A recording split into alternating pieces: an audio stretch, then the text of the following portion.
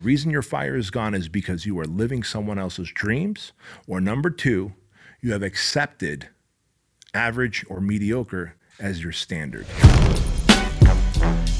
Welcome to the Bedros Keuilian Show.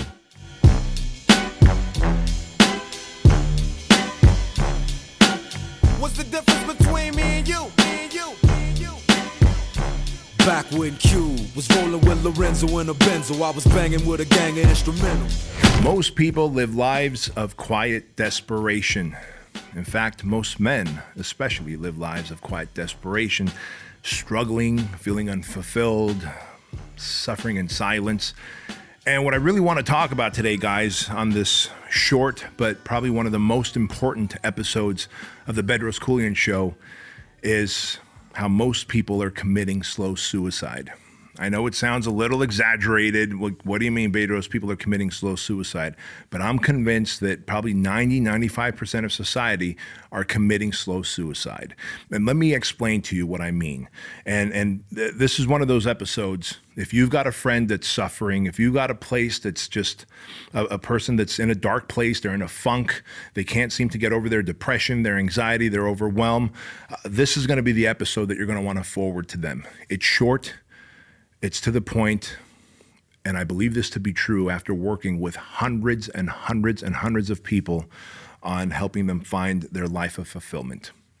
The reason I say that most people are committing slow suicide is because most people have set low standards for themselves. See, there used to be a time that there was a reward for winning, that we would be competitive in life, that we wouldn't want to just be like the Joneses, that we wanted to win against the Joneses.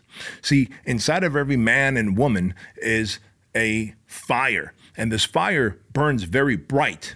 And if you look at it this way, that your fire might burn just as bright as mine, but it burns at a different color, then you have to do what's right for you. You have to follow your own radiance in life. And when people tend to start living other people's dreams out, when you grow up and you become a doctor, a lawyer, an accountant, because, well, that's what we do in my culture. That's what we do when we want to be successful, because my parents came from India and they said I should be doctors. My parents came from China and they said I should be an accountant. Like, I can't tell you how often I hear this from young people in their late 20s who have graduated with a degree. They're in financial debt. They have a decent education.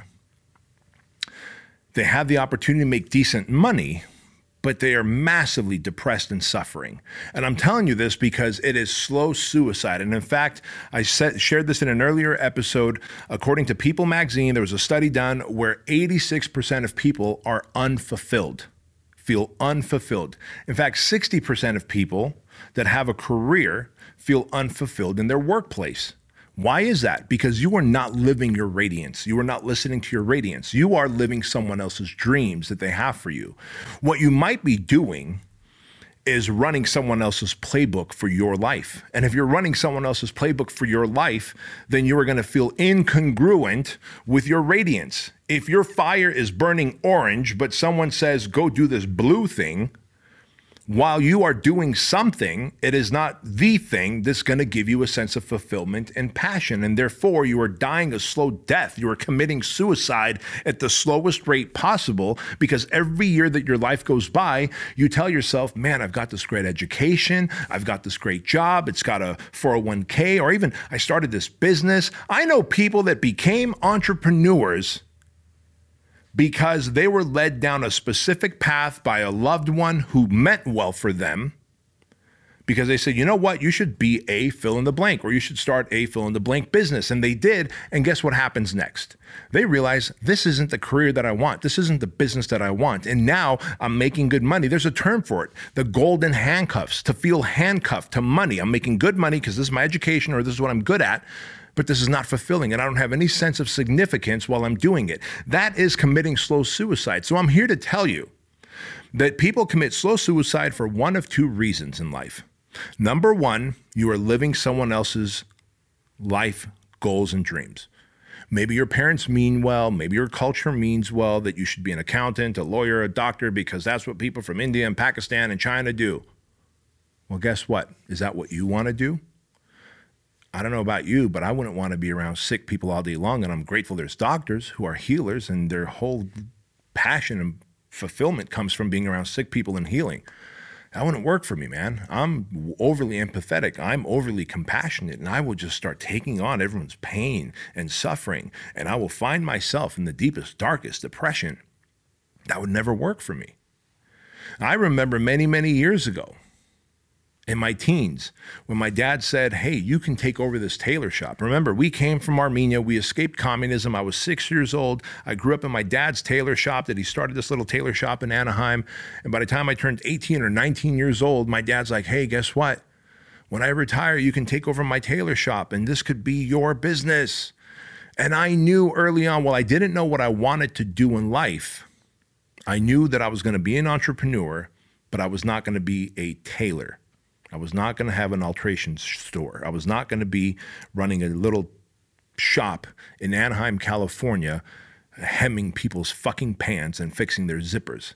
I love and appreciate my mom and dad for what they did with that little tailor shop, but I knew that wasn't for me. And if I had accepted that as an easy path or to show respect to my mom and dad, I would have started the first step in committing slow suicide for myself by living my parents' dreams. Now, I know they meant well, because their whole thing was, dude, we did the hard work for you. We started this business. We made it successful. We make a good living. You can be your own boss. While I didn't know what I wanted to do, I knew that I didn't want to work in a tailor shop and own a tailor shop and do that the rest of my life. And so when I declined, I remember how let down my dad felt. I remember how disappointed my dad was. But I also remember what a relief I felt. I was like, even though I said no to owning my dad's tailor shop and taking over his business, which was guaranteed income and pretty decent income, I knew that I would be unhappy and unfulfilled, and my fire would slowly start to snuff out. And sadly, most of you out there just have barely glowing embers of spark left. Your fire's gone, and the reason your fire is gone is because you are living someone else's dreams, or number two, you have accepted average or mediocre as your standard. See, because gone are the days of being competitive. Gone are the days of being hard on yourself. Gone are the days of setting higher standards of expectations where you can set higher standards of expectations, go out and chase your dreams and achieve those outcomes and live a life of fulfillment. 90% of fulfillment comes from the work I do to achieve the outcome. Let me say that again, guys. 90% of the fulfillment and the significance that I feel is from the work I do while trying to achieve the outcome. Right? So I remember when we first started Fit Body Bootcamp, when I wanted to have 500 Fit Body Bootcamp locations worldwide, the work that I was doing to get location 1, and then to sell location 2, and then franchise location 3, and then franchise location number 4, that was just as fulfilling, actually more fulfilling than when we sold our 500th franchise some 6, 7, 8 years ago. And I share that with you because once you start setting higher standards of expectations and you're like, holy shit, my goals are so big, my goals are so lofty that I'm going to have to work through weekends, and I'm going to have to not go to birthday parties and weddings. I'm going to have to skip funerals. I'm going to have to take Friday nights and work on this passion project because it is so fulfilling. Let me tell you, you'll never have to work a day in your life. There's so much truth to that quote when they say, when you find what you're meant to do, you'll never have to work a day in your life. And many of you know what you need to do, but you take the safe route. You take the route of being average and mediocre because, well, hey, look, I look to my left, I look to my right. They live in a similar house, a 2,000 square foot house. They have 2 cars, a little tiny garage. You know, your neighbor sneezes and farts. You can hear them sneezing and farting because their fucking walls aren't even insulated well because their houses are made of fucking cookie cutter dough, right? And I share this with you. I'm not trying to shit on you. I've lived right here in Butterfield Ranch, the first home that my wife and I bought. The fucking homes were so close. The walls were so thin. There was no fucking insulation that fucking neighbor Steve would sneeze and I could hear him fucking sneezing. Now I live on a fucking 1.5 acre property with no neighbors around. And that's how I like it because I earned that life. But I share that with you because I stopped looking to my left and right and comparing myself to the people around me. Instead, I started to compare myself to what I felt my potential was. And I knew my potential was someone that could earn 9 figures and donate money to help charities and causes that I believe in. Because if you're just living in a 2,000 or 3,000 square foot house or a fucking apartment and you're just getting by and you're making good money but not great money, but everybody else around you is making good money and not great money, so it's not that bad, you've accepted mediocre. You've accepted mediocrity. You've accepted being average. You are swimming in the sea of average. But then you wonder to yourself, like, man, I bet my church could use more money to do good with it. I bet that charity could use more money to do a lot of good with that money. I used to be that guy. And when I decided that I'm going to be that guy that makes a lot of money so I can donate to Shriners Children's Hospital, so that I can, every year, I can shut down the Target here in Chino Hills every year for Christmas. And me and my team go in there and we spend $250,000 in buying Christmas gifts for kids whose families can't afford Christmas gifts for them. Like, that's a good feeling, right? To do that. And then to donate all these toys to Toys for Tots every year. And then to be able to adopt kids through Compassion International so that those kids have clean clothes and school paper and pens and pencils and food available to them and water available to them that's clean, so that they can have some kind of better chance at life in the third world country that they live in. Now we've got 97 kids adopted through Compassion International, all by choosing a higher standard of expectation. I'm not sharing any of this with you to toot my own horn. I rarely talk about Shriners Children's Hospital, Compassion International, or Toys for Tots. I share this with you here and now to let you know that that is very near and dear to me. There's a massive sense of fulfillment and significance that I feel that I have when I'm able to not only give my family a great life and financial security, but I'm able to also donate to kid-based causes, right? If you think about all 3 of those charities, Shriners, Compassion International, and Toys for Tots, they all serve kids in some capacity. And if you know anything about my story, you know that I come from child abuse. I come from fucking sexual abuse as a kid, right? I was molested by 2 older boys when I was a kid. And then I come to this country and I'm just bullied and beat up until I can learn to fight and defend myself. And so as a child of abuse and being fucking beat up growing up, one of the most fulfilling and healing things I can do is help other kids who need my money to produce an outcome for them that their families can't produce. Imagine what a great feeling that is. And it's all because I chose to not accept mediocrity and average.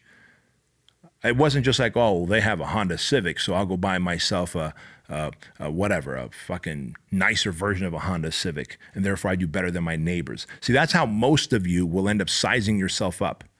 That's not setting high standards of expectations. That's just trying to one-up the fucking neighbor, you know? Like, oh, my neighbor has concrete in their garage, and so I'm going to fucking put, what's that fucking thing called where they put that fucking the tiles or they put that fucking gloss on the floor, you know what I'm talking about, in their garage, and they go to Home Depot and it's like, oh, great, you spent $900 and you fucking got some paint and you painted your 2 fucking car garage and now you think you're a fucking baller. What if you actually set higher standards for yourself and you actually set those standards and you hold yourself accountable to it? Now you're not going to be committing slow suicide. Now you're going to be so excited working towards your goals. All you're going to be excited about is waking up and constantly working towards your fucking goals in life. And the moment you start working towards your passion, your purpose on this planet, your greater potential, you stop looking left and right and comparing yourself to the fucking average humans, to the civilians of the world, and you start comparing yourself to the savages of the world, right? That's what you should do. Like, who's way above you? Who's way above you that you could be like, I'm going to fucking do what they're doing. But in my industry, I'm going to do it my way with my level of financial freedom, with my level of impact for the charities and the causes that I believe in. I'm telling you, if you continue on this path where you're either living someone else's dream or you're just getting by in your business or your work because you're trying to play it safe, playing it safe is committing slow suicide. Living someone else's dreams and visions for yourself is committing slow suicide. The moment you decide to take some risks, some calculated risks for yourself, and the moment you decide to write the story, instead of working off their playbook, you write the story in your playbook of how your life should look and then execute on that playbook. Man, you will live a life of so much fulfillment, significance, happiness, that the idea of slow suicide will never cross your mind. And so I hope this was a wake-up call for many of you listening to this. If you're like, well, thankfully I never had to think about suicide, I'm here to tell you that's great, man. You didn't have to think about suicide in your life. That's great. But many of you are committing slow suicide by just letting your fucking passions and your purpose and all those fucking ambitions that you have sit on the sidelines because you're playing it safe or you're fucking living out someone else's dream. So be sure to share this episode with everyone who you feel can benefit from it. As always, I would be massively grateful for you if you would leave us a 5-star review on all the different podcast platforms. Give us a thumbs up, subscribe if you're on YouTube. And as always, don't forget to tell your mama. Much love, guys. What's the difference between me and you? Back when Q was rolling with Lorenzo in a Benzo, I was banging with a gang of instrumentals.